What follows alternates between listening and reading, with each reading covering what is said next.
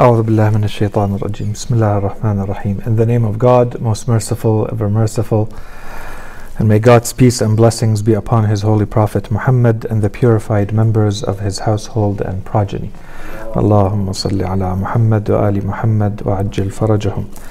Brothers, sisters, respected viewers, Assalamu alaikum jami'an wa rahmatullahi wa barakatuh.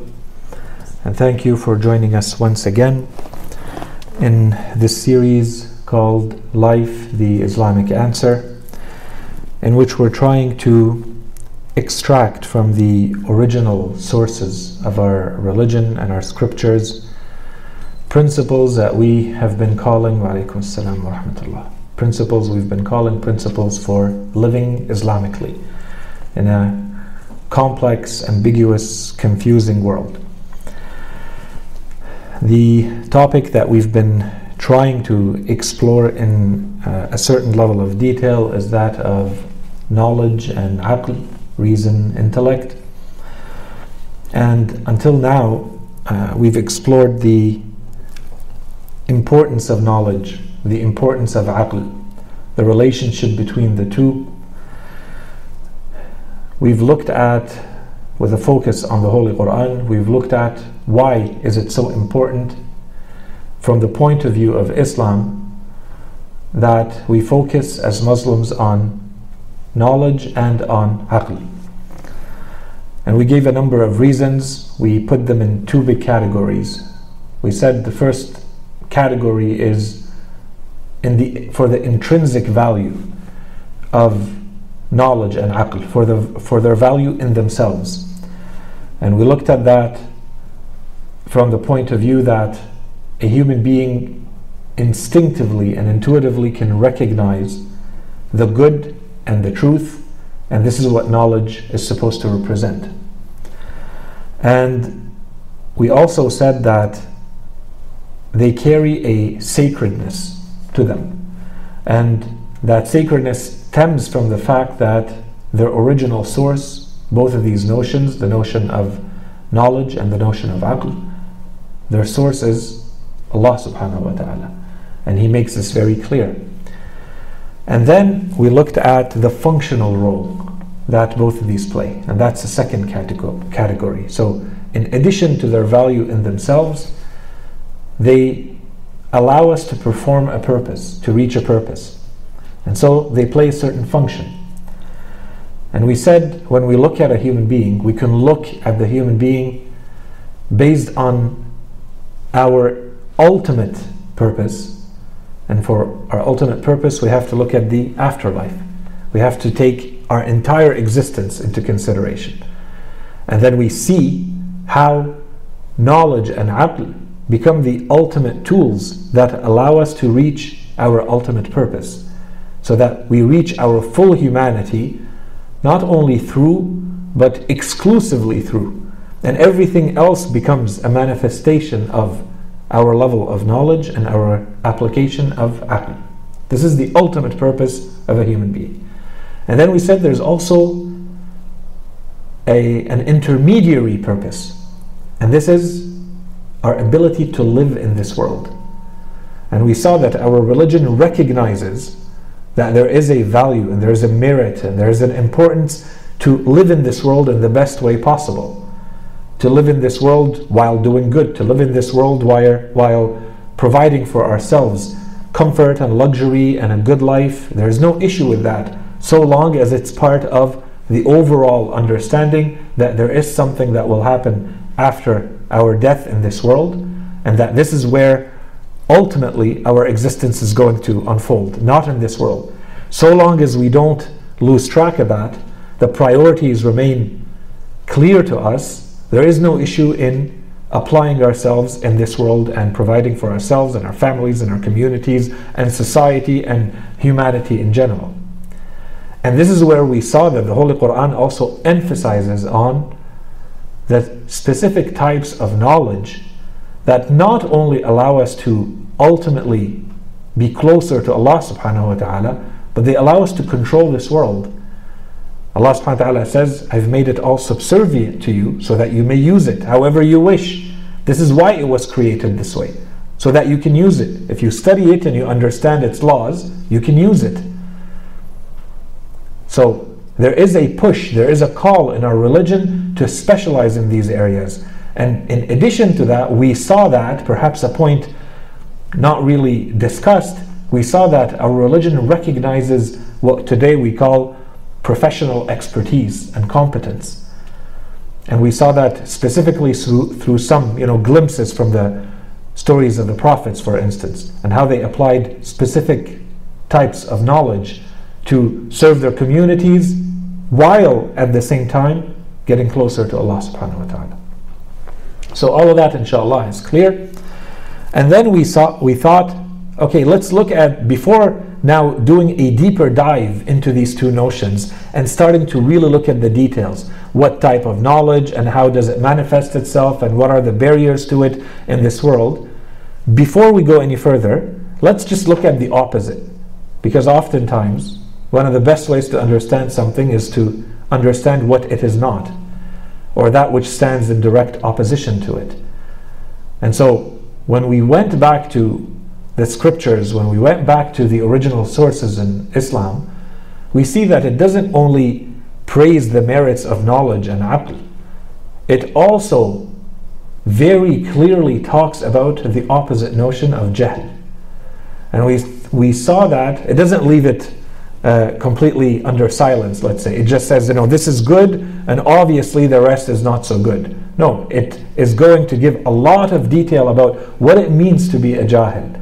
What does jahl mean? What can it lead to? What are the repercussions? What are the indications that someone may be falling into jahl? How do you get yourself out of it? We're going to see that it talks about all of these in quite an extensive amount of detail. And we've already started to see some of that, and inshallah today we're going to continue with this idea. Simply as a very quick refresher or reminder that the notion of jahl in Islam, already as we saw, is not limited to the notion of ignorance. Sometimes we think jahl equates to ignorance, not knowing. Now it goes further than that. So the biggest point, there's a lot more we could say, but the biggest, most important point, so that we don't spend too much time just on the definitions, is that the jahl does not only stand in opposition to knowledge, so it's not knowledge or lack of knowledge, it's also aql and lack of aql. Lack of intellect, lack of reason, lack of good judgment, lack of wisdom. So one way I often refer to jahl in this notion, I simply call it foolishness. So the notion of jahl includes both of these. Sometimes you'll see the verses of the Quran, you'll see the narrations, when they refer to jahl, the notion, if we want to translate it, it's more accurate to say it's talking about ignorance. And at other times, it's really talking about foolishness and lack of aql, lack of judgment, not behaving, not applying aql properly. So inshallah we cover as much as we can today. Given that a couple of days ago we also went through the auspicious occasion of Eid al-Ghadeer, I thought that we'd spend a little bit of time on that at the end. So inshallah I'll wrap it up so that we leave enough time for that, as well as a little bit of a Q&A and a discussion as usual. The last hadith, so that we don't spend too much time on a recap, the last hadith, inshallah, it refreshes your mind on everything we covered. The last hadith we covered was that of Imam Ali alayhi salam, in which he says, "Al-jahilu man khada'athu al-matalib." The jahil, the person who is ignorant, is the person who is tricked, who is fooled, who is duped by the affairs of the world. So we're not going to repeat our commentary on that. Inshallah, this brings back a little bit of what we were discussing. So let's move to the next ahadith. We have two ahadith that have very similar terminology, but the relationship or the notions are flipped. So in the first one, it says, Al-alim man arafa qadrah, wal-jahil man jahila amrah. Al-alim, the one who has knowledge, is the person who knows their value. That I understand what my own value is. Al-jahil man jahila أمره. Al-Jahil, by opposition, is the person who is at a loss, who is not aware of their own affairs. The next hadith, it says, Al-Aqil man ahraza amrah. So Al-Aqil is the person who is in control, is managing very well all of his affairs. And Al-Jahil man jahila qadrah. Al-Jahil, the ignorant, is the one who does not know what their value is. There's one way to look at this, and inshallah I'm not gonna have to repeat this, so I'm gonna say it now once. Please keep it in mind as we go through. In fact, the whole series is meant for this duality to be kept in mind. But as we go through the ahadith, look at the ahadith, the verses of the Quran, in this series specifically, but in life in general, and when you think about anything that has to do with our religion. Try to look at it once from the point of view, from the angle of what can it serve? How can this help us in our daily lives? Forget that there is a life after this life. Focus on this life only. Is there anything that we can extract from this as a lesson, as a teaching, as a piece of wisdom that I can use? That's one. And then two, how can this help in the grand scheme of things, in both worlds taken together, life and afterlife? And this usually opens a whole lot of doors to going deeper in our understanding, in our interpretation of what we're looking at. Here the hadith is saying, Al-Aqil is the person who understands what their own value is. So if I look at it from the angle of this world, today I think this is a very popular notion. We're often reminded, you have to know your worth. You have to know your value. So it would be a mistake to fall on one extreme or the other. If I overestimate my value, if I think too highly of myself, that is a problem, and it can cause all sorts of problems. And the opposite. If I give too low of a value to myself, that causes a whole list and a whole plethora of problems too. This is where you see the problems of lack of self-esteem and lack of confidence, because you don't understand your worth. You don't think you're worth anything more than something, whatever that may be. And so this can be something that manifests itself in any dimension in life. Right?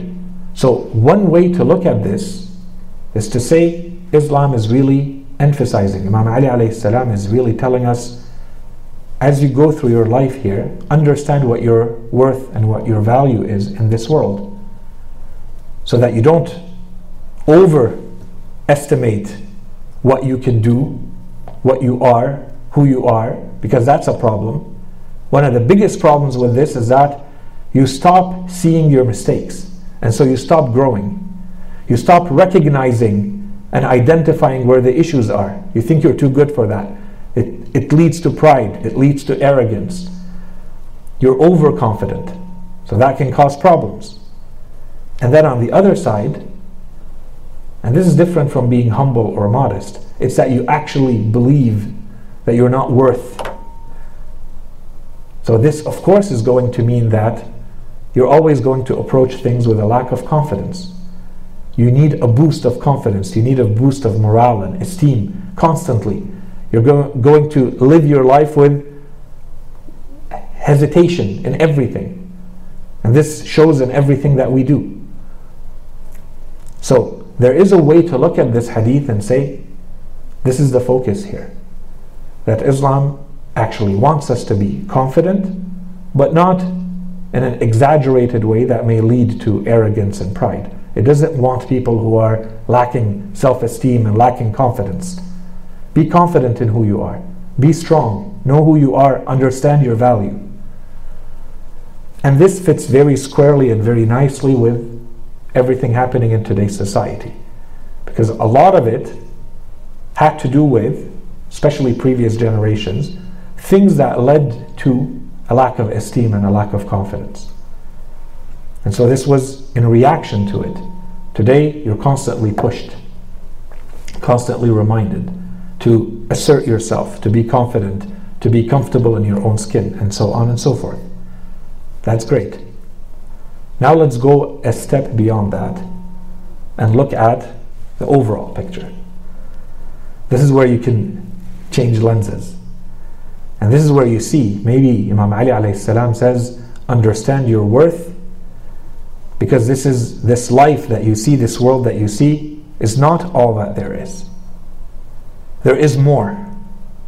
So on the one side, you're this insignificant little creature created by an absolute and infinitely powerful and knowledgeable and merciful creator. You have to understand your worth in that chain of existence, which is basically nothing, unless you recognize this relationship of being created. You're a creature and you have a creator. So there's a whole sequence of consequences to that. And also understand your worth, that you are meant for an eternal existence. You are meant to live eternally in an afterlife that is meant to be all about happiness and bliss and joy. This is the purpose, the true purpose of your creation. If you're willing to sacrifice that, then you don't understand your worth. You're wasting your worth, you're wasting your value for something less in exchange to the potential that you've been given. And that's why we have so many ahadith. A number of our ahadith are explicit in this. They say, we have a number of our imams that say, the price of your soul is Jannah. Do not sell it for anything less. The soul that you have, the price, its value, is paradise. It's eternity in paradise. If you're giving it away, make sure that you're giving it away for something that is worth this price. Anything less, you're losing. You're not in a good bargaining situation. We have a number of ahadith that say that. So it comes down to, when you look at this hadith can be looked at, looking at this world, my value in this world, how I live my daily life, and it could also mean my value in the grand scheme of things. What am I really worth? What does it mean when the Imam says, know your worth? Al-alim or al-aqil is the person who understands their true worth. And al-jahil is the person who's completely lost in their affairs, because they go together. If you don't know your worth, you don't know how to act. And we're going to see that as a theme come back again and again around jahl. That you don't know how to behave because you don't know the value of things. You're constantly lost. You put too much where you should put less, and you put too little where you should put more. In another hadith we have al-aqil يعتمد على عمله. An amazing hadith. العاقل يعتمد على عمله. الجاهل يعتمد على أمله. Al-aqil is the person who relies on their actions. Al-jahil is the person who relies on their hopes. You have dreams, you have ambitions, you have aspirations, you have hopes. Great. Are you going to rely on these images in your mind and hope that they just happen on their own? Or are you going to rely on your work to get there? Nothing is going to happen on its own. And once again, we could do the same operation and apply it to this world. You want a degree, you want a business, you want to be fit, you want to get married, you want to have a family, you have to want, whatever it may be. Are you putting in the work, or are you expecting that it just happens on its own? It's going to land in your lap because you're hoping for it and you're thinking about it. What are you doing? Where's the action? The Imam says, if you're aqil, this needs to show. You can't just say, I have a dream, I have a hope, I have an aspiration. Al-aqil is the one who relies on their action. It doesn't say they don't have hopes. It doesn't say not to have dreams and aspirations. It says when you rely, what you rely on is the action, not the hope. The hope is not going to get you anywhere. It's a good general attitude, but you need to rely on action. And then, of course, if you want to look at the other side of it, if you look at the afterlife here, same thing. If you're going to rely on things in this world, are they true? Are they real? Or are they false hopes? Okay? So amal here could be, righteous actions and piety and faith leading to a better afterlife. And it could also be living your life, your daily life, your practical day in, day out life with this motto that I'm not going to just rely on dreams, empty dreams. I'm going to actually put in the work for it. The next hadith, العالم ينظر بقلبه وخاطره الجاهل ينظر بعينه وناظره. The person who has ilm, who has knowledge, when they look at anything in this world, it's an event, it's a thing, it's a person, they look at it with the heart and the mind. Al-Jahil is the person who looks at things with the sight of their eyes. This is a theme that has come back a few times, and you see every time it's being pushed a little bit further. This theme of not being tricked, not being duped by looking at things superficially. We have to, as a second nature, something we don't even think about, by default, when you look at things, you look at things deeply, which means you can't just look at them with your eyes. It's not the superficial appearance. It's not the first story and the first version of the story that you get that you just accept. You look at it with the eyes of the heart, or the eyes of the mind, al-khatar or al-qalb. And on the other side, the person is only looking at it from a superficial lens. Whatever is happening, whatever everyone is seeing, that's what I accept. And once again, this is something that we can apply to anything and everything. We said this is a theme when we talked about aql, and we're going to see throughout the series the importance that if you want to be someone who is aware as a Muslim, someone who really lives the spirit of Islam, critical thought has to be part of you. You have to be an embodiment of critical thought. If something comes to you ready-made from culture, from family, from society, from history, from science, critical mind. This is what Islam was sent to do. This is part of the revolution. There's a whole lot that came to people and people accepted because this is the way things were. And a lot of this can pass as science, as culture, as the official version of anything. And we're not saying we reject or we accept. We're saying there has to be a layer of critical thinking. And if you're even better, if you're advanced, many layers of critical thinking. Each one of them focusing on perhaps one angle or more angles. You want to look at it from a historical point of view, from a sociological point of view, from a cultural point of view, from a religious, from an economic, from an ethical. Before I say something is, did I make it go through these filters or did I just accept it? And this applies to anything.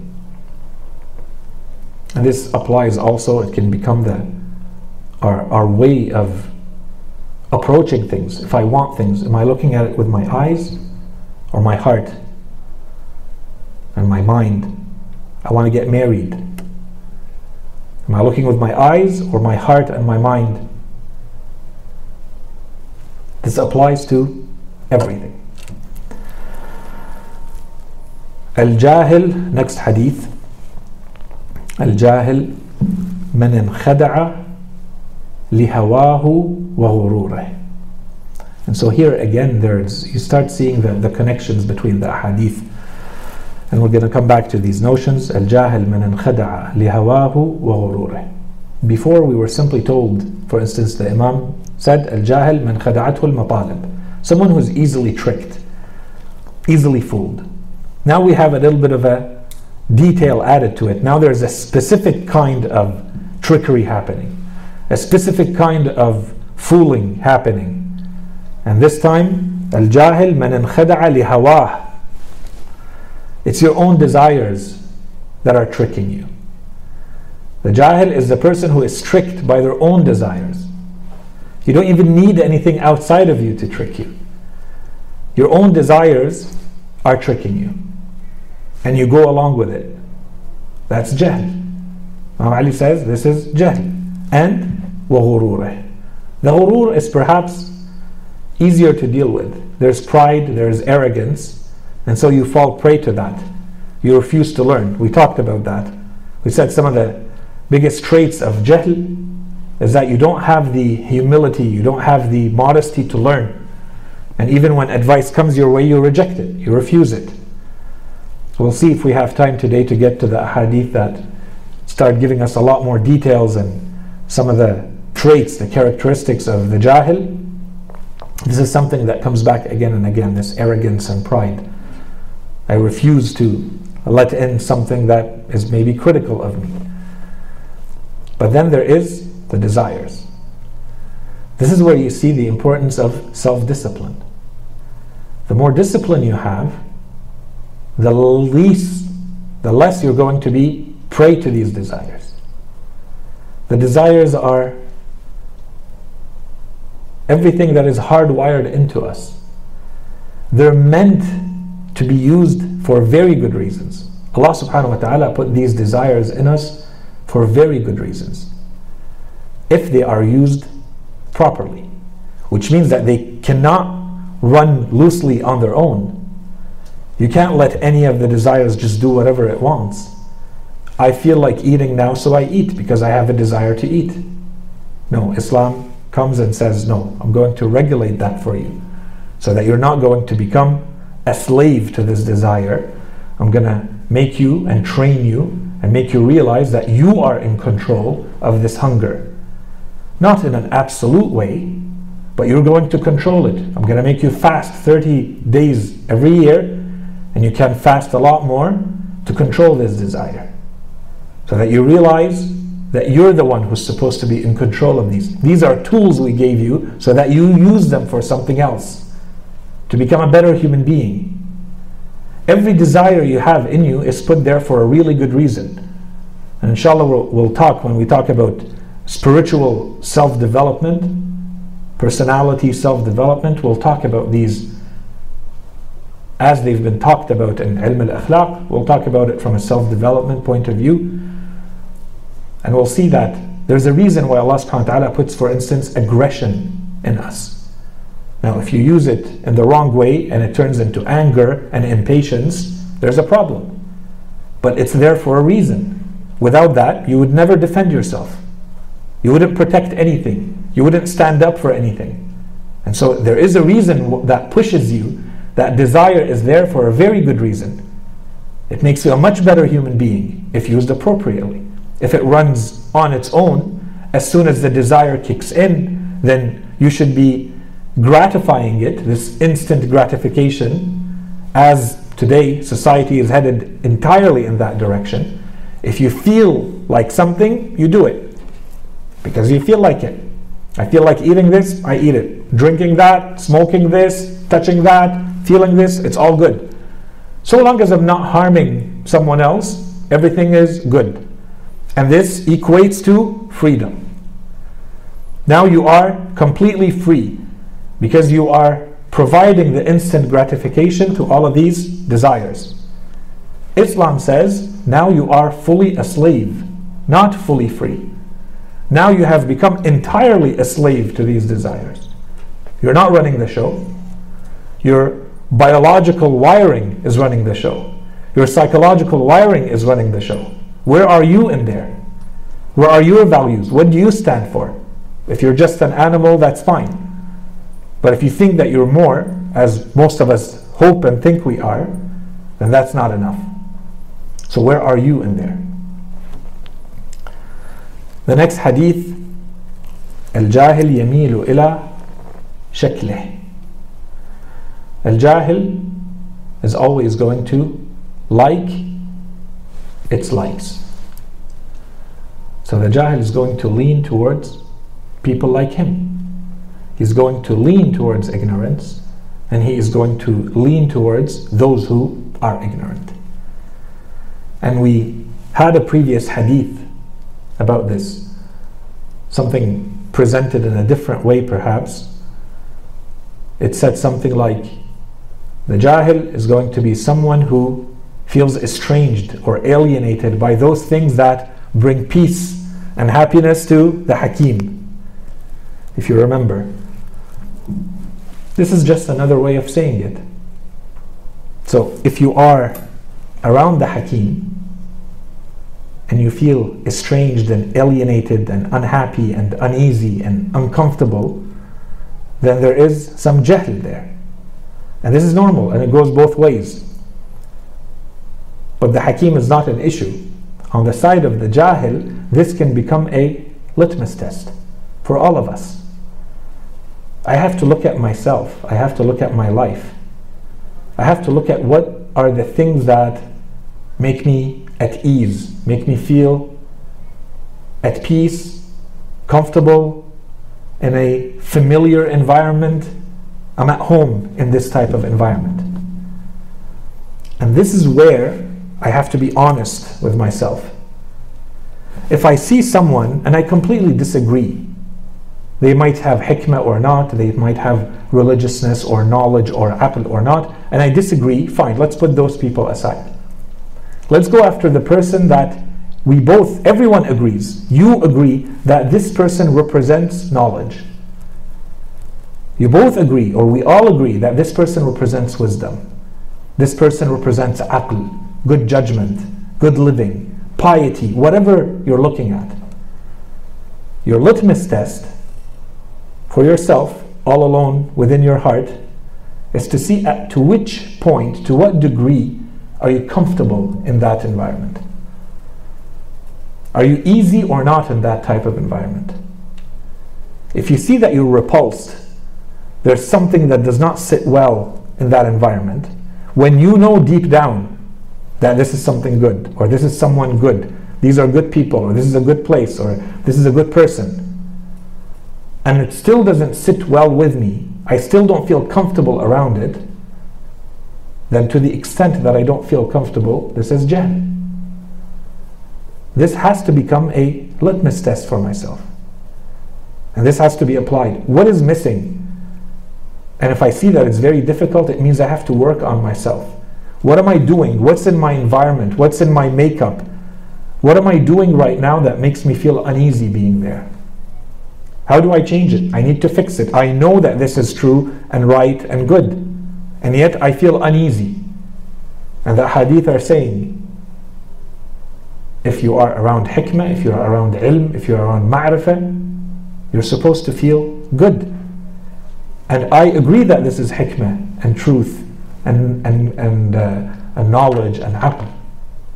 So if I know that this is the case, why am I feeling uneasy? I need to do something about it. I have to remove something. Maybe there's a barrier. Maybe there's some sort of ingredient that is causing this type of reaction. The next hadith, Al-Jahil لن يلقى أبدا إلا مفرطا أو مفرطا. Al-Jahil, whenever you encounter a Jahil, you are only going to encounter them in one of two states. They are either exaggerating on one side or exaggerating on the other. Ifrad and tafrid. You are doing too much. This Jahil is either doing too much or doing too little. They're never doing enough. If you look at the way they live, it's not appropriate. The amount of money, the amount of time, the amount of energy, the amount of focus. If you look at every aspect of their life, this Jahil, easily you will say, there's too much being done here. It doesn't deserve that much attention, that much money, that much time. And the opposite. Too little. That person should spend a lot more time on this. They should spend some money there. They should put some energy there. If you see someone who has a limited revenue, but the entire revenue is spent on their car, there's an issue there. There are things that are perhaps more important than that specific car at this time. If someone who, for no reason at all, is really getting out of shape, they need to put in some energy and some time and even some money if necessary to get back in shape. You're going to cause yourself and those around you some problems later on. If you can't walk or you can't work or you can't move, there's an issue there. You need to work on that. It's always too little or too much. This is a sign of Jahl. Aql means you know how to balance. So this applies to, once again, everything in life. And it applies to our religion. And when we began this series, we've mentioned this a few times now, one of the purposes of this series is that we have enough of a general understanding of our religion so that we learn how to balance between the different aspects of the religion itself. That it doesn't become only rituals, because religion is not just rituals. And it doesn't just become, feeling good in your heart and being good in your heart. Religion is more than that. There is action that needs to be performed. There is social work out there in the world. There's work in your family. There's work in the community. There's work on yourself. There's work for this life. A good Muslim is the one who knows how to balance between all of these. Next hadith, once again, as in relation to a previous hadith, Al-Jahil abdu shahwatih. So we talked, I think, enough about this. The previous one, Al-Jahil man khada'a li hawahu wa ghururih. This one is more specific. It's your shahwa. It's your desire.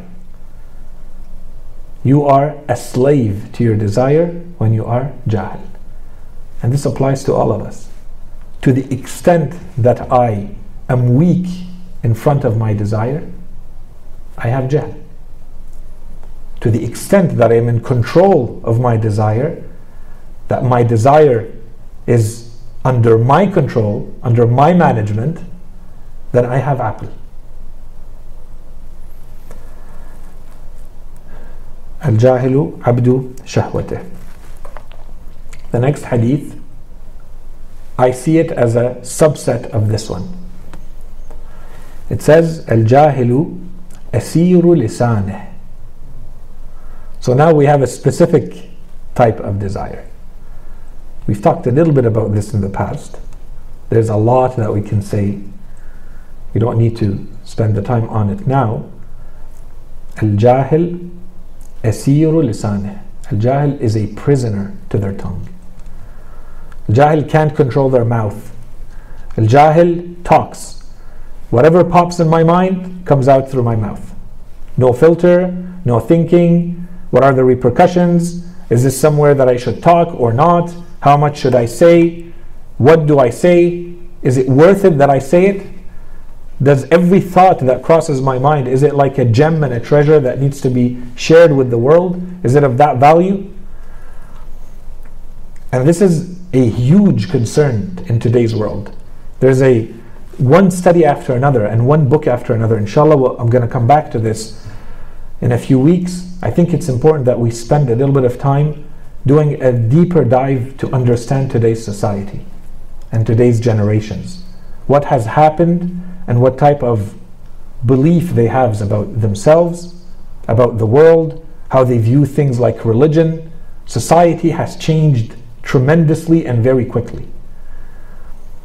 And these are signs of what many, I'm going to say most, it's becoming kind of the norm today in sociology, people who study society, to consider the generations that are growing today in an environment that really pushes them to be the most narcissist society that has ever existed.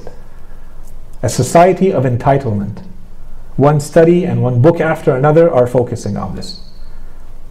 And one of these repercussions is, of course, that I will say whatever I feel like saying. If I have a thought, the whole world should hear it. Who cares about the consequences? The thought crossed my mind, it needs to be put out there, and the world has to hear it. I would argue that someone who understands our religion, that's fine that this is going on out there, but we need to be aware of it. Again, the critical thinking. I would argue that in our religion, by default, the human being is not supposed to be talking. The default position in our religion is that you're silent. And you talk when there's a need to talk. When there's a good reason to talk, you open your mouth. And you say what you have to say. But that means that you constantly have to think, should I talk? Is this something worth saying? Or not? And there are criteria for this. We talked a little bit about it in the past. The opposite is what we have today, and the opposite is the jahl that our imams, our religion has always emphasized. Many people will end up in hell because of this tongue, because of what they say. And so this comes out as lying, this comes out as ghibah, rumors, saying things you don't have any knowledge about, and yet you present them to the world as, as though you're an expert in them, and you know that you're in a position of authority, you're in a position where people are listening, and they go and they change their lives because of what you said. It's okay. I feel like saying it, so I say it. Tomorrow I may change my mind, and I'll say that too. Islam does not want that. It has to be calculated. It has to be prepared. There has to be forethought that goes before I open my mouth and I start saying everything I feel like saying. There's a time to talk, and there are things that need to be said, and there are things that don't need to be said. And so Islam does not want too much blabbering, too much empty talk. It needs to be meaningful. Talking has significance. Appreciate the value of talking and use it appropriately. So people who just say things and constantly regret what they say, they fall in this category. Al-Jahil, asiru lisaneh. They are a prisoner to their tongue. Don't be prisoners to your tongues. Next hadith. عمل الجاهل وبال وعلمه ضلال. Another very problematic one. Imam Ali alayhi salam says, when this jahil, when this ignorant or foolish person acts, their actions are like a plague. It's like a disease. And the knowledge that they think they carry, the knowledge that sometimes they think they're sharing, is actually misguidance.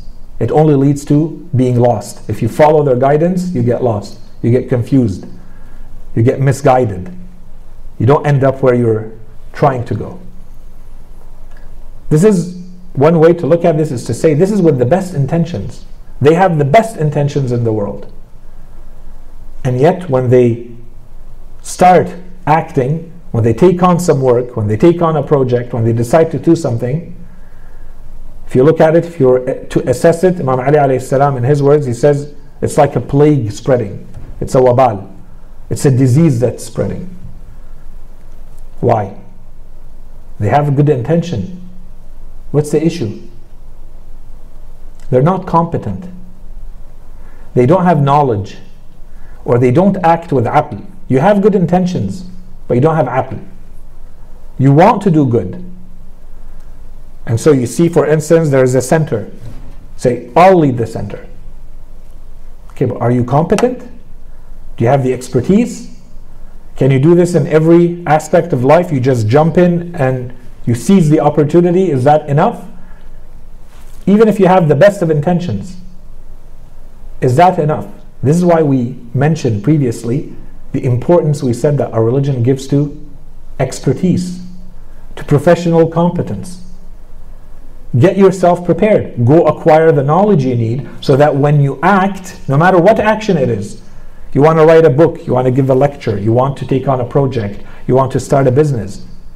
Acquire the knowledge so that when you act, your action does not end up looking like it's an illness, like it's a plague. And of course, things have different levels. There are things that don't require a lot of preparation. They're simple and they're easy, and with your background in life, you can just jump in. It means you've had the preparation. And this is where your critical thinking has to come in. Is this something I just jump into and I can learn on the job, on the spot, or is this something I need preparation for? I'm gonna stop here. We can, there's a lot we can say here. I think anyone who studies Islamic history, you'd say that this is a condensed version of Islamic history. People who put themselves in positions that don't really belong to them, that they don't have the competence and the expertise to work in, to function in, and they take it over. And you look at all of Islamic history from beginning until today, and you see it's just a series of this.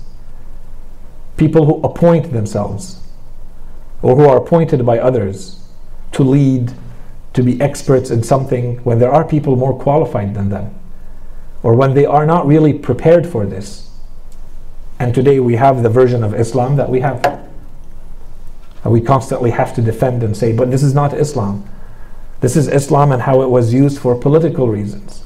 This is a family dynasty that took over the political rule and used Islam to justify what they were doing, or use it as a tool to solidify their political rule. All of Islamic history is nothing but a series of this.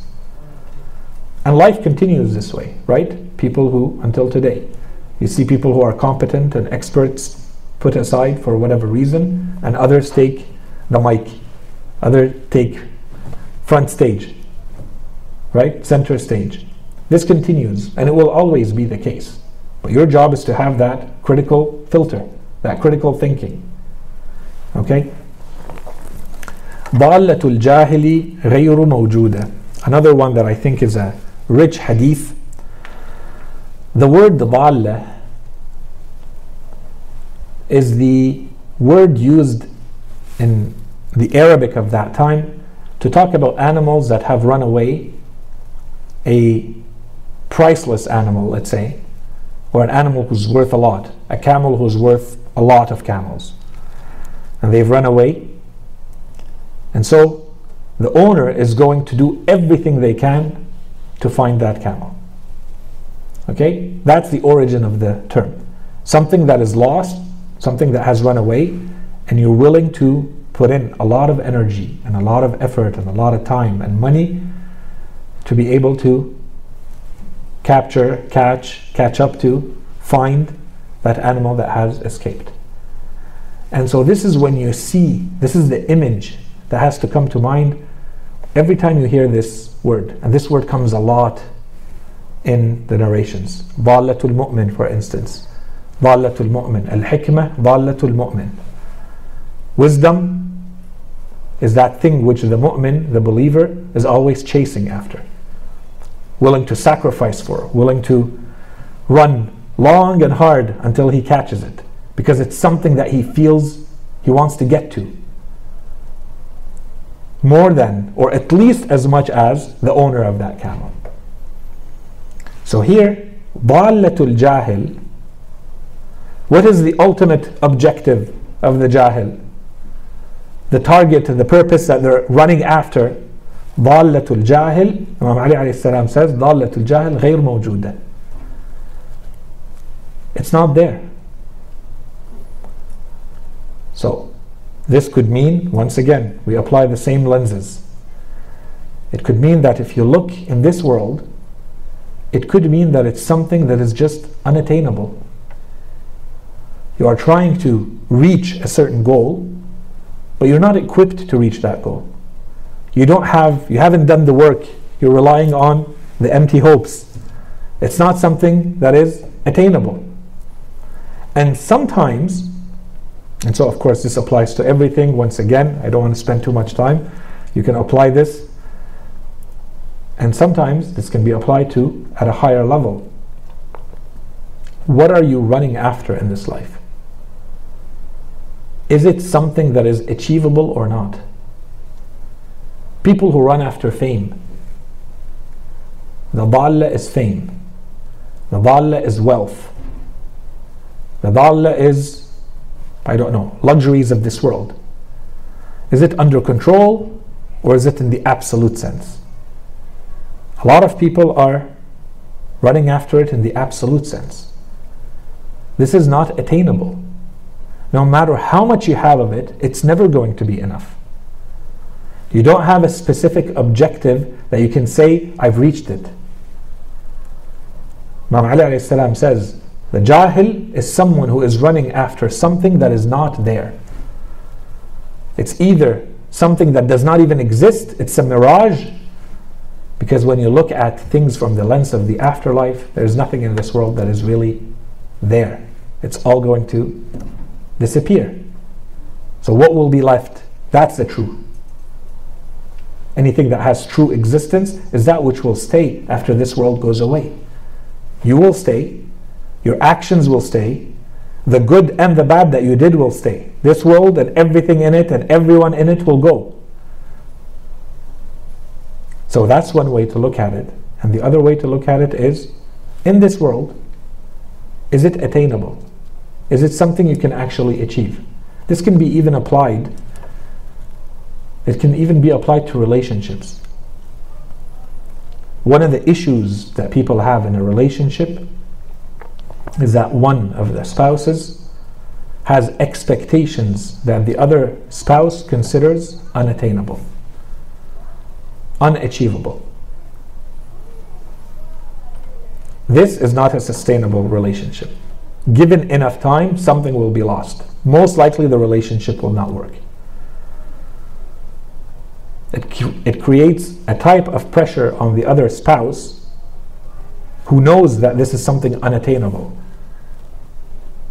If my spouse thinks that the objective is to make 50 million a year, and no matter how much I work, I can only make a fraction of that, and I feel the pressure mounting that this is unattainable and unachievable, this applies to every aspect of life. I'm just mentioning one that comes to mind. This is going to erode, eat away at the relationship. The moment you are chasing after something that is not achievable, if you believe that is unachievable, it might really be, it doesn't matter what it is out there. In your mind, is it achievable or not? When you sit and think about it and do your calculations and do your reflections, is it achievable, attainable, or not? Okay? The next hadith, ثروة الجاهل في ماله وأمله. The wealth of the Jahil, I think the majority of the people, if you were to ask them, do you have any wealth? And what does it look like? So let's say you ask someone who's well off, do you have any wealth? Where is it? What does it look like? They'll tell you, these are the properties I own, I have these cars, these houses, these lands, stocks, whatever, I have this much money in the bank. This is my wealth. I think the majority of us think in this term. Imam Ali alayhi salam says, a Jahil, their tharwa, their wealth, if you ask them, where's your wealth? They are going to say, ثروة الجاهل في ماله وأمله. The wealth of the Jahil is in their possessions. In Arabic often we say mal means money. No, mal, to be accurate, mal means possessions, things you own. The wealth of the Jahil is in their possessions and in their aspirations and their dreams. We talked about it earlier. Said not action, dreams. So what's the alternative? If your wealth is not actually in your wealth, in your possessions and in your money, then where is it? If you're not a Jahil, if you're a alim and a aqil, where is your wealth? It has to be in your actions. It has to be in your knowledge. It has to be in your aql, in the good that you do, in the good that you leave behind, the acts of charity, your relationships. Imam Ali is saying this is the true wealth, not how much you own. How much you own can come and go, and how much you own does not represent ilm or aql. It represents how much you own. That's it. It has no bearing on who you are and what you represent and what your value is. Imam Ali alayhi salam says, لِلْجَاهِلِ فِي كُلِّ حَالَةٍ خُسْرَانٍ. This one we can do very quickly. No matter what state you look at the jahil, you see that they are losing. They are in a state of losing. That's the true definition of being a loser. Right? The Holy Prophet says, إِنَّ الْجَاهِلَ مَنْ عَصَى اللَّهِ. And ultimately, that's the definition. When you are in a state of disobeying Allah subhanahu wa ta'ala, you are a jahil. Why? Because you're missing the whole point of your existence. And we've talked about this. We've given multiple examples of this. It's like you go somewhere to do something specific. You know, we've talked about the case of someone, for instance, who goes to, they suffer from something, they go to the clinic to see the doctor, but instead of seeing the doctor, they spend time there looking at people, looking at the magazines, maybe doing something mischievous and while waiting in the waiting room, and then they leave. Or someone who goes to a mall, for instance, to buy something, and you go in the mall and it's beautiful and there's so much merchandise and the lights and everything is good, and that's it. You just keep walking around in there forever. This is like people who come into this world and they miss the point. The point was you go get what you need and you get out. Maybe you're doing something in the house and you need a piece of furniture, or you need to go to Home Depot to buy something, to build something or fix something, and you get so distracted you completely miss the point. So anyone who would look at that would say you're a fool. But this is how we live our lives. We come in this world, there's a purpose. The purpose is outside of this world. The purpose is outside of the mall. The purpose is outside of the doctor's office. But that's all we focus on, and that's it. We think we've got it. I have X amount of dollars. I have a property. I have a car. Good. Now I have a job, a better job, more cars, more money, more properties. Okay, good. But that wasn't the point. You didn't come here for any of this. So this is why when the Holy Prophet says, we can take it very superficially, but it's not something we just preach. We have to understand what it means. The Holy Prophet says, إِنَّ الْجَاهِلَ مَنْ عَصَى اللَّهِ. The person who is in a state of disobedience, they're in a state of jahl right now. You're completely missing the point. He continues, وَإِنْ كَانَ جَمِيلَ الْمَنْظَرِ. Even though they may look very good. And more than that, وَعَظِيمَ الْخَطَرِ. Khatar is importance or power. Even if they have great power, even if they look really good, are they in a state of disobeying Allah? Yes, they've completely missed the point. They are ignorant. That's it. That's the bottom line. The Holy Quran says it the same way. You go to Surah Al-Munafiqun, when it talks about the hypocrites, Allah subhanahu wa ta'ala tells the Holy Prophet in the Quran that if you look at them, you are very impressed with how they look. And if they talk, you would listen to everything they have to say. إِذَا رَأَيْتَهُمْ تُعْجِبُكَ أَجْسَامُهُمْ وَإِن يَقُولُوا تَسْمَعْ لِقَوْلِهِمْ. They look amazingly good. And it could be the person, it could be their lifestyle, it could be whatever. إِذَا رَأَيْتَهُمْ تُعْجِبُكَ أَجْسَامُهُمْ وَإِن يَقُولُوا. They know how to present. They know how to talk. They have media, or they themselves know how to get their message across. وَإِن يَقُولُوا تَسْمَعْ لِقَوْلِهِمْ. And then later, كَأَنَّهُمْ خُشُبٌ مُسَمَّدَةٌ هُمُ الْعَدُوُّ فَاحْذَرْهُمْ. Allah subhanahu wa ta'ala tells the Holy Prophet, these are the enemy. Those exact people are the enemy. So beware. Of course, Allah subhanahu wa ta'ala is telling the Holy Prophet, but He's telling us. The Holy Prophet knows. Okay? So this is the reason why this is the case, is this is where the trickery happens. And we began and we ended. Last time we ended and we repeated the hadith. Al-Jahil man khada'athu al-matalib. The one who is fooled, the one who is tricked. Are we getting tricked? And by what? By whom? Where? And the next hadith, this is a hadith that I promised you last time, and I wanted to get to it at least before I stop, because I promised it in the last discussion. From Imam al-Askari alayhi salam, we can stop after this. Imam al-Askari alayhi salam says, رياضة الجاهل ورد المعتاد عن عادته كالمعجز. رياضة الجاهل, to train someone who is ignorant or someone who is a fool. That's the first thing Imam al-Askari is saying. So this is one thing to keep in mind. Training someone who is ignorant, someone who is a fool, one. What's the second thing?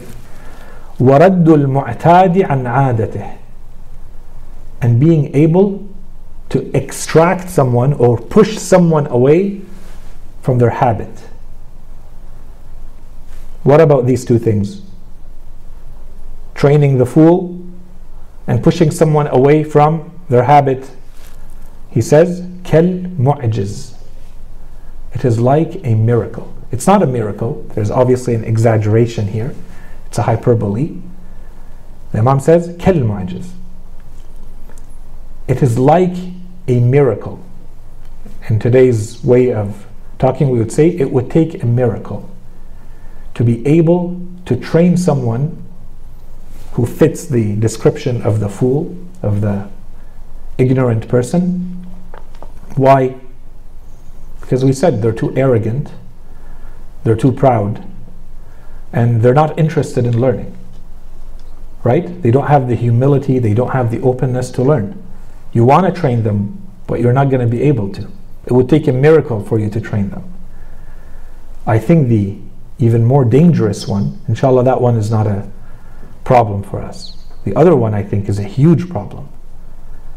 When the Imam says, وَرَدُّ الْمُعْتَادِ عَنْ عَادَتِهِ, to be able to move someone who has a habit away from that habit.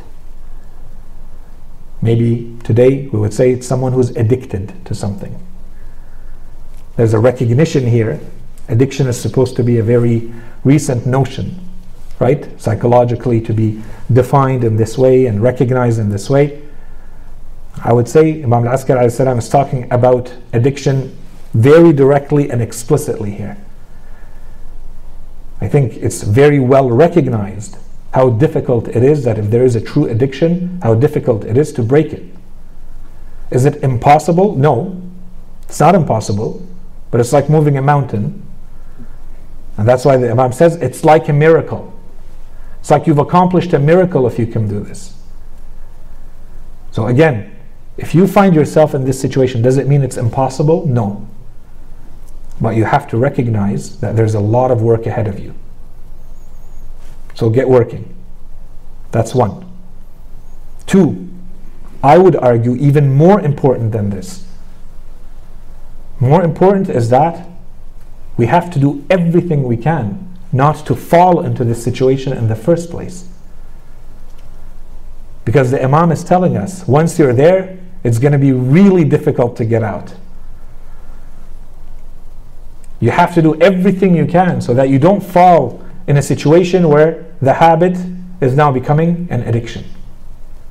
This has to be applied to ourselves. This has to be applied to how we raise our children. If you know that there's something that has the potential of becoming an addiction, why are you exposing yourself to it? What are you doing so that this does not become a habit? An addiction is just way down the road of the habit. A habit that has become part of you. You have a chemical and a hormonal reaction if you don't get it. And if you do, you always need more. You're going to fall in a spiral. It's never enough. The body needs more. You'll lecture us on the dopamine effects of addiction later on. It's a huge problem. So the Imam says right away, so this has to be a huge red flag for our practical lives. The Imam says to be able to dislodge someone from that habit, you can't take it lightly. If you're serious about a bad habit you have, hurry and get rid of it. And the Imam is telling you it's going to be hard work. But that's why when you go to other narrations and in the Holy Quran, you see the type of reward you get for being able to break a bad habit. Allah knows what you're going through. It's not taken lightly. Someone who's done something once and they don't repeat it again, the struggle they're going through is completely different from someone who has done something 10,000 times and now it's becoming part of who they are and it's an addiction. There's a recognition in our religion that these are two very, very different struggles. The struggle of someone, and that's why in some of our narrations they say there are different types of patience. There's a patient when you see something you want to do, but you're not doing. You haven't done it yet. So the patience that it requires to abstain from something. There's another one that when you're in it and you have to extract yourself out of it. And the struggle is different, but the reward goes with it. The reward in the case of someone who can break away from that bad habit is enormous. Allah subhanahu wa ta'ala considers this the struggle in the way of God.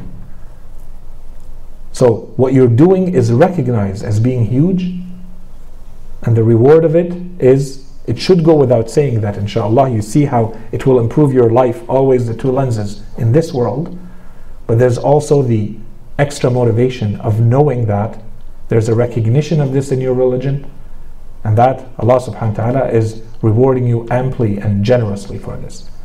And usually this means that He will be there helping you if you want to go that path. I think I'll stop here. Inshallah we'll continue the next time so that we leave enough time for a little bit of a discussion. Wa sallallahu ala Sayyidina Muhammadin wa ala alihi at-tayyibin at-tahirin.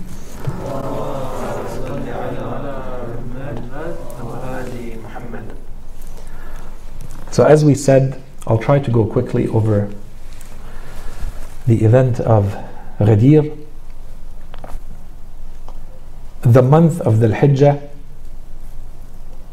is a month that is full of Islamic occasions and events. There's no shortage in the month of Dhul Hijjah. One of the most important ones, not only in the month of Dhul Hijjah, certainly in the month of Dhul Hijjah, but beyond, in the entirety of the Islamic calendar, in fact in the entirety of Islamic history, is the event of Ghadeer, referred to in some of the narrations of Ahlul Bayt alayhim as-salam as Eidullah al-Akbar, God's greatest Eid. The event of Ghadeer or Ghadeer Khum would require extensive studies and extensive discussions, and we have a few minutes. So I thought I'd focus on one dimension of it. The first thing that we should logically do is to establish the authenticity or the certainty that this event actually happened. I think that there is no point doing that, given that there are no Islamic scholars, no Islamic historians, no Islamic schools of thought who have ever, or I hope who will ever, question the fact that the event of Ghadeer Khum took place. That part, I would say, is a completely done deal.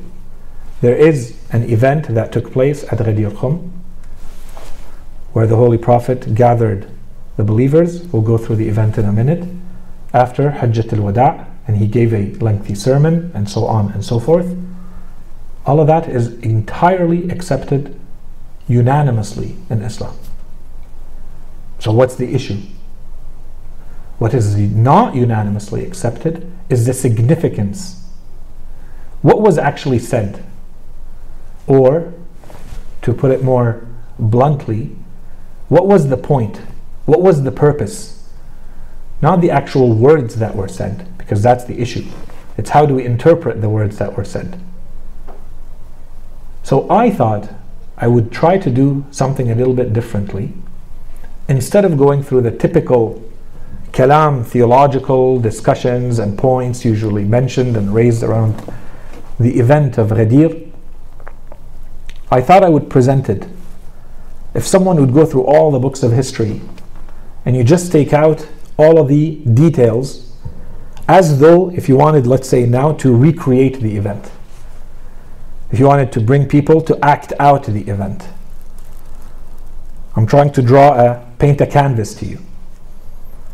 What does it look like if we don't add a layer of theological interpretation of what's happening? You're just, anonymously sitting there watching from afar this unfold. What is your interpretation of what is happening? So I thought I would just try to do that. Quickly go through the main events, how they transpired, and leave the interpretation to you. I'll probably ask some rhetorical questions along the way. I won't be able to probably control myself, but we'll see. Okay, so we'll begin from the beginning. What's the significance of Ghadeer Khum? One way to look at it is maybe to split it into three big parts. Before the event itself, and right after the event. The Holy Prophet, a few weeks before the season of pilgrimage, year 10th after Hijrah, the Holy Prophet passes away about 2 months later. Okay? Right before the pilgrimage season, the news spreads that the Holy Prophet is going to perform the Hajj himself this year. This is why in the lifetime of the Holy Prophet it was referred to as Hajjatul Wada', the farewell pilgrimage. There are opinions that say that the Holy Prophet actually never performed any other Hajj except that one. And some say that he performed other ones, but that was the one that he announced, to which he was attending, and so on and so forth. In any case, huge opportunity in the Islamic world to actually see the Holy Prophet perform the pilgrimage. And until today, this is how the pilgrimage was documented. It was in Hajjatul Wada'. What did the Holy Prophet do where? How? When? And we try to copy what he did. Day 7, day 8, day 9, day 10. Where did he go? What did he say? So on and so forth. One thing that is not always mentioned is that there are rumors that had started circulating. The Holy Prophet was hinting that he was going to depart from this world soon. And the Holy Prophet, when he said, I'm going to perform the Hajj, therefore anyone who is able-bodied and capable to perform the Hajj, they should attend and perform the Hajj. So you see the factors leading to more people gathering. So finally the month of Dhul Hijjah comes, and the Holy Prophet is performing the rituals of Hajj in the 10th year of Hijrah. Right after the end of the rituals of Hajj, a verse is revealed. But not everybody who is performing the Hajj knows that this verse is revealed. This is verse 567. Ya ayyuha rasul balligh ma unzila ilayka min rabbik. O messenger, communicate that which has been revealed to you from your Lord, and if you do not, then you have not communicated the message. What's the message? All of Islam. You either communicate this message we've just given you, or it is as though you have not communicated anything from this entire religion.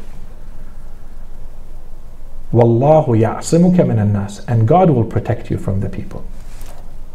There's certainly something going on in the mind and in the heart of the Holy Prophet, where Allah subhanahu wa ta'ala needs to support him and console him and tell him, don't worry, I will support you, I will protect you. Your job is to deliver the message like I asked you to. Okay.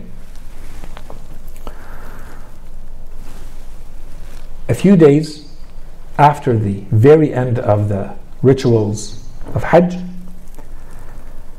the Holy Prophet asks Bilal, we all know Bilal, being kind of the role of the official announcer of the Holy Prophet, he asks Bilal to start walking through the tents of the people and announcing that the Holy Prophet wants everyone who is getting ready to now leave Mecca, the pilgrimage is done, he wants everyone to gather in a spot called Ghadeer Khum.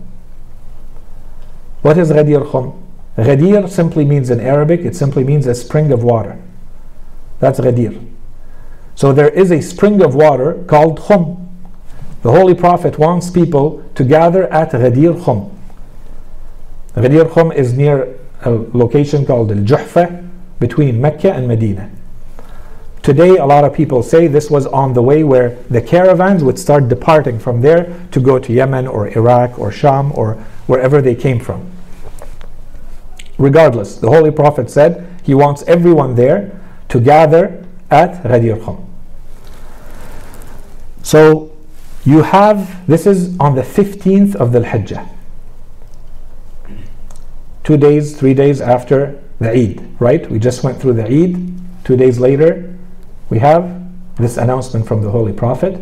Everyone is to gather at Ghadeer Khum. About 120,000 pilgrims who were in attendance gathered in caravans, they move together to Ghadeer Khum. Some are going faster, some are going slower, and so those who are going faster, some of them went too far ahead. Everybody is near that location. The Holy Prophet sent people to get them back, to tell them, no, this is a location, you went too far. And they waited. The Holy Prophet's caravan reached there on the 18th of the Hijjah, 3 days later, the morning of the 18th of the Hijjah. As soon as the Holy Prophet gets there, he asks Al-Muqdad and Salman and Abu Dhar and Ammar to start preparing a specific spot. And so you go in the books of history and you see that they started brooming the place. They removed the big rocks and pebbles. They cut out some bushes and needles and thorns were removed. Some tree branches were cut off. And they put really big pieces of fabric between trees that were there to start forming a bit of a shade. And they sprinkled water there so that the dust settles. And then they put a foundation of rocks, and on which they brought the leathers and the litters from the camels and some of their luggage, and they covered everything with some pieces of clothing until it looked like a pulpit that the Holy Prophet can climb on. And it had steps, and they say it had steps. And it was the size of a full-grown man. So when the Holy Prophet was on the top of it, he was a full size, a man's height, a full size standing on top of everyone so that everyone can see him and can hear him. And this is what is being done at that time in the morning. The Dhuhr prayer occurs. The Holy Prophet performs the Dhuhr prayer, and then he takes to the pulpit. When he goes to stand on the pulpit, he asks Imam Ali alayhi salam to come stand beside him. So the way it is described is that Imam Ali stood in a way that the Holy Prophet's hand was on the shoulder of Imam Ali alayhi salam, so you could see that he is lower than him, but standing beside him. The sermon itself, we don't have time to go through it. Inshallah, maybe one day we can actually go through the entirety of the sermon of Ghadeer. It's a longish sermon. When you read it at normal speed in Arabic, it's probably around 30 minutes. So if you can imagine someone delivering it as a sermon, it's probably around an hour. Maybe more, maybe less. This is the part that is documented. So it's, let's say, at least an hour-long sermon, quite a long sermon for the Holy Prophet ﷺ to deliver. And for many reasons, all Muslims consider this one of the greatest sermons that the Holy Prophet delivered. First of all, it's the last one. The Holy Prophet did not deliver any sermons after this one. He spoke to people, but not in a public speaking sermon way. And certainly not talking to 120,000 people all at once. In fact, this could be considered most likely a very historic event, where you have a prophet of God having this type of gathering of human beings who are his followers, and he's directly addressing them. There's something very special about this. But in any case, so the Holy Prophet ﷺ delivers this sermon. As I said, we don't have time to go through it, so I just thought I'd highlight some big bullets from it very quickly. And inshallah, one day we can go actually and read it, just a translation of it, Arabic and English. The content of the sermon. The Holy Prophet began by praising Allah subhanahu wa ta'ala, thanking Allah subhanahu wa ta'ala, recognizing his own submission to Allah. And then he tells them that some verses of the Quran have been revealed to him, and he recites them. The verses that we said, 567. O Messenger, communicate that which has been revealed to you from your Lord, and if you do not, then it is as though you have not delivered or communicated the message, and God will protect you from the people. The Holy Prophet tells the people that his death is coming close, that he will soon depart from this world, and that he will not stand like this again to give a sermon. He says all of that in the sermon. Then he reminds people of the merits of Imam Ali alayhi salam. He tells them, this is the first man who believed in me. This is the person who started worshipping with me. This is the one who sacrificed himself for me when he laid in bed for me. The one who only acts for the sake of Allah. The one who has inherited all of the knowledge that I have, and he is the best of all creatures, male and female, after me. All of these points, they're introductions. The Holy Prophet wants to introduce people, warm them up to something. Okay? So this is a reminder. And then the Holy Prophet says that Allah subhanahu wa ta'ala has appointed successors. And these successors are going to be heirs to the Holy Prophet sallallahu alaihi wasallam. And all of these successors will be descendants of the Holy Prophet himself. And then he adds, and they will also be descendants of Ali alayhi salam. Then the Holy Prophet talks about what we refer to as Hadith al-Thaqalain. He says Hadith al-Thaqalain, Inni tarikun fikum al-Thaqalain, I am leaving two weighty things with you. One of them is greater than the other, the Holy Quran and the members of my household.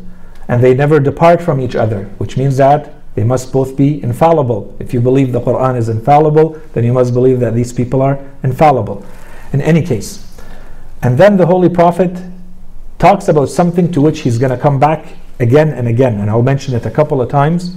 I'm following the order of the sermon. He talks about al-munafiqeen. And this was a huge thing happening. Clearly the Holy Prophet was talking about something very specific. He describes the munafiqeen to the point where he says, and if I wanted to, I would name them to you, all of them, but I will not, the Holy Prophet says. And then he says, he comes back to Imam Ali alayhi salam, and he says, because he's giving his general traits, he's saying this is a person who is the best among you, the most pious, who has sacrificed the most for this religion, who has inherited all of my knowledge, therefore obey him in everything that he tells you. Otherwise, if you reject, you are going back to Jahiliyyah, and you will end up in hell. Then he asks Imam Ali alayhi salam to come closer to him. The Imam is already stuck to the Holy Prophet. He tells Imam Ali alayhi salam, Ali, come closer. Imam Ali alayhi salam comes closer to the Holy Prophet. The Holy Prophet grabs Imam Ali alayhi salam by the forearm, and he raises him. In all of the narrations, they say he raised Imam Ali alayhi salam until the feet of Imam Ali were with the knees of the Holy Prophet sallallahu alaihi wasallam. Now we could imagine this as the Imam now standing higher. I see it as when you read the reports, it really sounds like the Holy Prophet lifted Imam Ali alayhi salam off the ground. There's a point being made here. The Holy Prophet wants to make sure that there is something being really well understood by everyone, that there is no excuse for not understanding what I am saying. Right? He raises Imam Ali alayhi salam, and he says, while in the riwayat they say حَتَّى بَانَ بَيَاضُ إِبْطَيْهِمَا, that you could see the white near their armpits, both of their hands. And Imam Ali's feet are near the knees of the Holy Prophet. He says, to whomever I am their guardian, I am their wali, this Ali is their wali. Men kuntu mawla, whoever accepts me as their guardian, this man that I'm carrying right now, This is their guardian. من كنت مولاه فعلي مولاه. Then he continues. This is the famous part. Okay? And it goes on. Allahumma wali man walahu wa adi man adah. So become a wali, a guardian over anyone who accepts this, and reject those who reject it, and so on and so forth. He adds the completion of religion is through his imamah. And we'll see that the Holy Quran will support that. He starts listing the merits of Imam Ali alayhi salam. He repeats, do not reject it, especially out of jealousy. The Holy Prophet mentions, he reminds people that there are a lot of hypocrites amongst them, and he says, and he starts talking very explicitly about the Imams, and he talks at length a couple of times about the one who will appear at the end of times by the name of Al-Mahdi, Ajjallahu Faraja, in Khutbat al-Ghadeer. And that's why we say all Muslims are unanimous about Al-Mahdi, right? And then he warns against people turning upside down if ever he were to be killed or that he would die. He's telling people, continue on this path and do not change course simply because I have died or left this world. And then he says, my leadership is going to be turned into kingdoms for people to fight over after me. May God's curse be upon them who do this. And there will be people after me who will be imams who call to hellfire. So avoid them. And then he comes back to the hypocrites. And he mentions something I don't think we have time to talk about now. He simply mentions there are munafiqeen, and he gives some descriptions of them, and he says those who have prepared the document. That's all he says. Inshallah, we'll come back to that. There is a document being prepared. We'll talk about that at the end if I have time. And then he says, the Holy Prophet asks the people there, he says, anyone who is present here, I want you to inform all those who are absent. So this is a command from the Holy Prophet. He tells them, I want everyone who is here present to inform those who are not here of everything that is occurring and everything that I'm saying. And then he adds, and I want every parent to teach this and inform this to their child. And then he adds, until the day of judgment. And until the Mahdi reappears, I want you to do this. To repeat this and teach this to those who are not here. To spread this so that my message reaches everyone. And then he says, at the end of my sermon, I ask you to shake my hand on paying allegiance to Ali and to shake his hand on this, for I swear that I have given allegiance to God on this, and Ali has given allegiance to me on this. And then he goes on in this section of the khutbah where he talks about the big teachings in Islam. He talks about Hajj, he talks about Zakah, he talks about prayer, he talks about Amr bil Ma'ruf, Nahi anil Munkar, remembrance of death, and the afterlife. As soon as the Holy Prophet finishes with the sermon, the people rush. Again, please just remember the dramatization here. There's a play being played out, acted out in front of you. The people rush to the Holy Prophet and to Imam Ali alayhi salam to give their allegiance and to congratulate the Holy Prophet and Imam Ali alayhi salam for what just happened. So, first question I would just park for you in your mind is, why did they do that? What did they understand from what the Holy Prophet said that they rushed to the Holy Prophet and Imam Ali to give allegiance to him? Then, the Holy Prophet asks that 2 tents be set up. One of them for him, one of them for Ali alayhi salam. And he asks the people to come pay allegiance to him and then to Ali.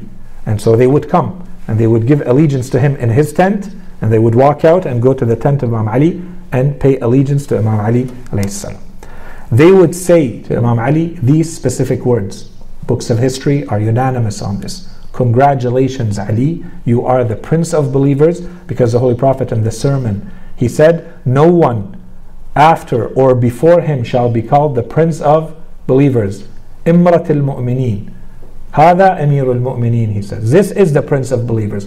Don't give this title to others, as it happened in the history of Islam. Every new ruler became Amirul Mu'mineen. In any case, so they came and they told Imam Ali, congratulations, you have become the prince of the believers. Those are their own words. You have become the prince of the believers. So in other words, you have become my prince. What else? And you have become my wali and the wali of every man and woman who is a believer. أصبحت ولي وولي كل مؤمن ومؤمنة. Okay. The men would come to Imam Ali, they would say these words, and they would give their hand to shake Imam Ali. What about the woman? The Holy Prophet made a point to say that a basin of water, a container of water would be brought in the tent for the woman to come and pay allegiance to Imam Ali. How? Imam Ali alayhi salam would stand on one side of the basin of water and the woman would stand on the other, and a veil was put on top so that their hands don't show as they go in the water, and both sides put their hand in the water to symbolically show that an allegiance is being paid. And he asked that the first to do this were the wives of the Holy Prophet. And of course this is traditional and typical of the Holy Prophet, that he begins with himself and with his household in everything he does.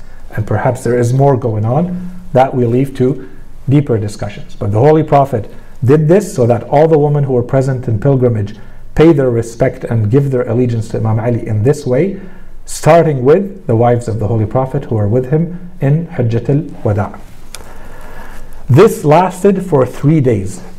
For 3 days those two tents were up so that all of these people, or as many of those people, can actually come and give their allegiance directly to Imam Ali alayhi salam for 3 days. And during that time we are told that the Holy Prophet sent some of his companions to walk among the people during those 3 days and to repeat specific parts of the sermon as a reminder and to kind of create the mood that this is what's going on here. So they would say, "Man kuntu mawlah, fahada aliyun mawlah." This was one of the parts that were repeated as the companions of the Prophet would walk around and saying those things that the Holy Prophet asked. The Holy Prophet at this time, we are told, he had a turban that was very famous. The Holy Prophet had a turban it had a name. That's how famous that turban was. As-Sahab or As-Suhab. That turban, the Holy Prophet ﷺ, after the khutbah and after this was done, the Holy Prophet gifted this turban to Imam Ali alayhi salam, but he didn't just give it to him. He stood publicly in front of everyone and he placed the turban on the head of Imam Ali alayhi salam, and he did what is called tahniq. So he took out the edge of the fabric that is used to spin the turban, and you put it under the jaw and on the other side, so you bring it from one side to the other to put it on the shoulder. That's tahniq. وَحَنَّكَهْ. So he placed the turban himself. He basically arranged the turban on the head of Imam Ali. This was not new. The Holy Prophet had done this in a lot of occasions before, especially when the Imam would be about to go on some big mission. And Khaybar, for instance, and others, if you read the reports, the Holy Prophet would come and put the turban of Imam Ali himself on the head of the Imam. But in this case, he gave him his own turban. And by the standards of the Arabs, this is not just a man giving his turban to another man. You can put all the words that could be said to describe this on one side, but the actions always speak louder. Especially the eloquent Arabs of that time who live by symbols. This is a symbol. The man who has the authority, and that which represents the authority of the Arab the most, is his turban. The man with the most authority is giving that authority to this man.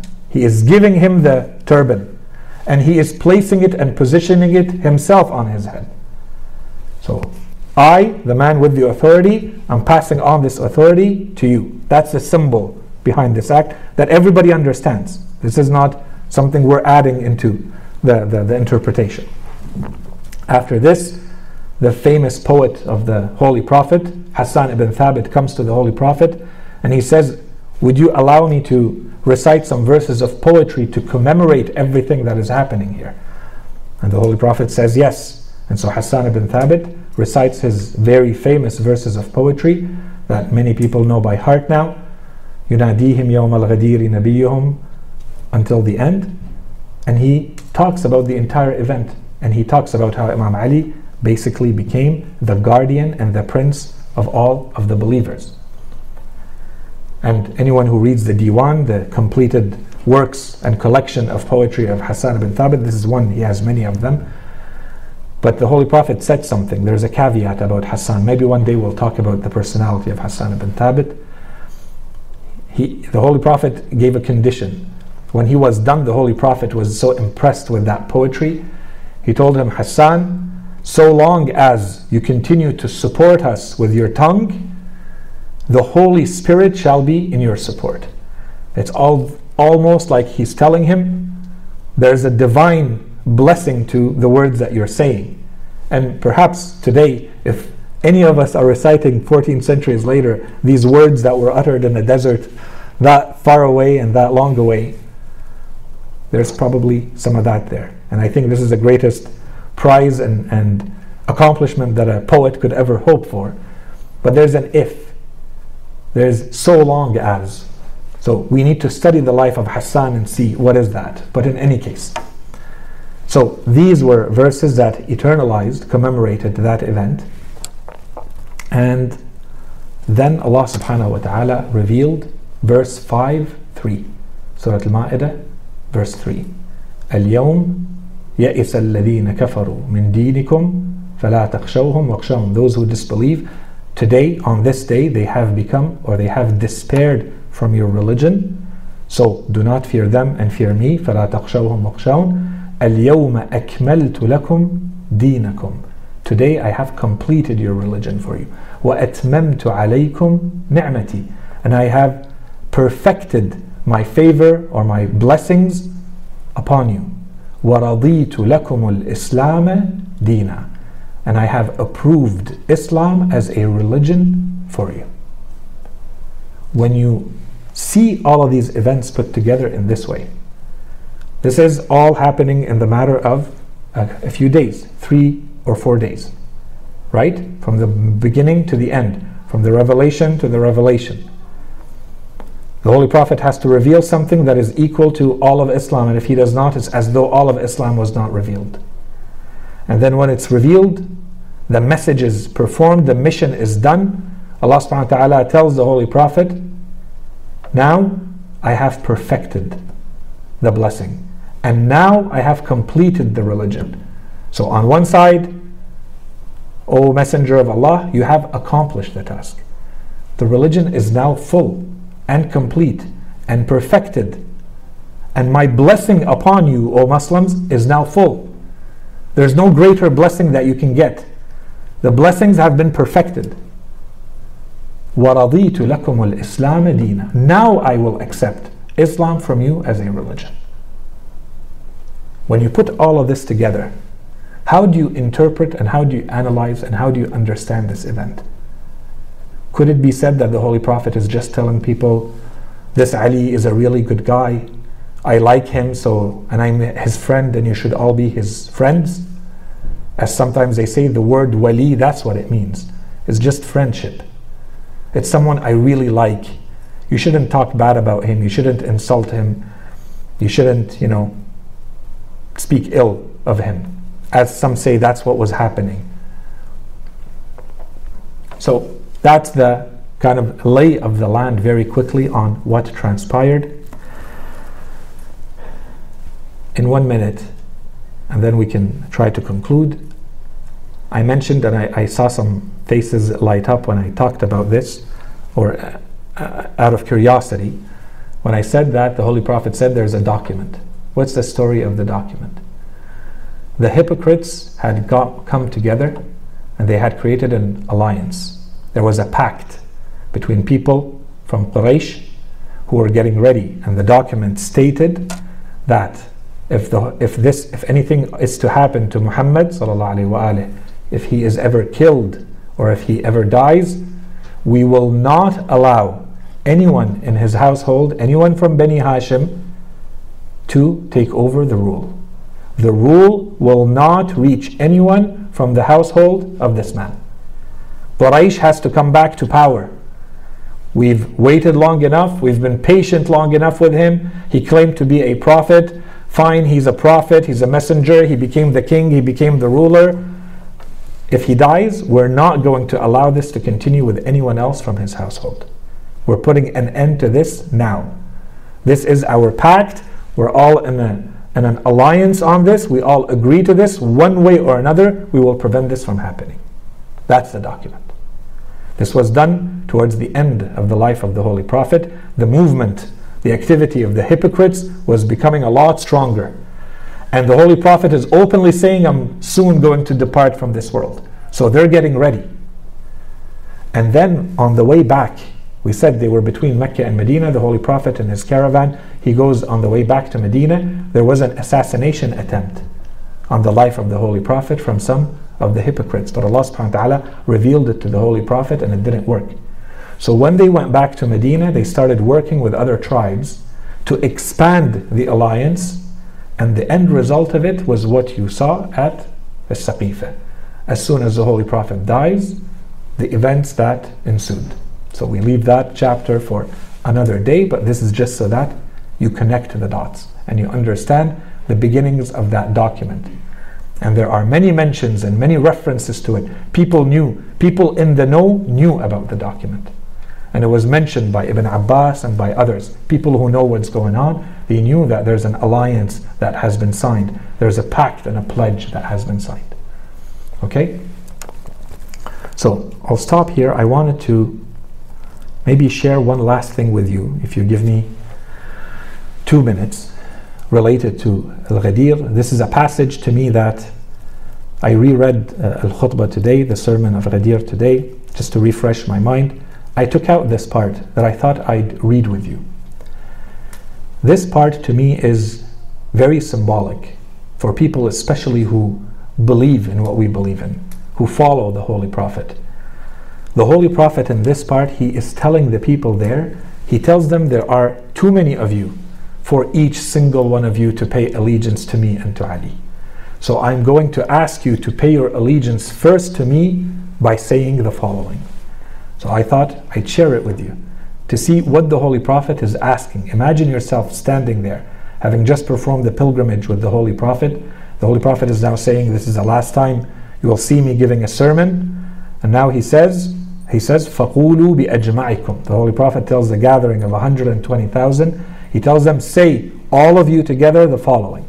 So he says, he's asking them to repeat these words. He says, إِنَّا سَامِعُونَ مُطِيعُونَ رَاضُونَ مُنْقَادُونَ لِمَا بَلَّغْتَ عَنْ رَبِّنَا وَرَبِّكَ. I'll translate. في أمر إمامنا علي أمير المؤمنين ومن ومن ولد من صلبه من الأئمة. We hear, we obey, we accept, we follow all that you have communicated to us from our Lord and your Lord in the affair of our leader Ali, the Prince of the Believers, and the leaders from his descendants. نبايعك, so you're talking to the Holy Prophet. نبايعك على ذلك بقلوبنا وأنفسنا وألسنتنا وأيدينا. We give our allegiance to you on this matter with our hearts, with our souls, with our tongues, and with our hands. على ذلك نحيا وعليه نموت وعليه نبعث. This is the belief that we hold during our lifetimes and at the time of our death and when we are raised back from death. ولا نغير ولا نبدل ولا نشك ولا نجحد ولا نرتاب. We do not alter or change anything. We do not doubt nor reject nor hesitate in it. ولا نرجع عن العهد ولا ننقض الميثاق. We do not go back or betray on our covenant, and we do not break our pledge. وعظتنا بوعظ الله في علي أمير المؤمنين والأئمة الذين ذكرت من ذريتك ومن ولده بعده الحسن والحسين ومن نصبه الله بعدهما. You have proclaimed to us God's teachings in Ali, the Prince of the Believers, and the leaders you have mentioned from your progeny, and his Al-Hasan, Al-Husayn, and those God appoints after them. فالعهد والميثاق لهم مأخوذ منا من قلوبنا وأنفسنا وألسنتنا وضمائرنا وأيدينا من أدركها بيده وإلا فقد أقر بلسانه. So our covenant and our pledge is given to them from our hearts, our souls, our tongues, our conscience, and our hands. for whomever can extend his hand to it, otherwise by declaring it with their tongue. وَلَا نَبْتَغِي بِذَلِكَ بَدَلًا وَلَا يَرَى اللَّهُ مِنْ أَنفُسِنَا حِوَلًا. We shall never seek to replace it with another, and God shall never see any change from us. نحن نؤدي ذلك عنك الداني والقاصي من أولادنا وأهالينا. And we shall communicate this on your behalf to the ones who are near and the ones who are far away, and to our children and to our families. وَنُشْهِدُ اللَّهَ بِذَلِكَ وَكَفَى بِاللَّهِ شَهِيدًا وَأَنْتَ عَلَيْنَا بِهِ شَهِيدٌ. And we bear witness on this, and God suffices as a witness, and you are a witness over us in all of this. I leave you with this. Insha'Allah, the portrait or the canvas is clear. Insha'Allah, the words that you uttered with me or you thought about with me do not stay at the level of words. This needs to translate into how we live, into our lifestyle, into our worldview. And inshallah, we are worthy of carrying this in our hearts, and that we can pass it on to the next generations, as the Holy Prophet ﷺ asked us, to our own children, and to communicate it one way or another to the rest of the world. وصلى الله على سيدنا محمد وعلى آله الطيبين الطاهرين.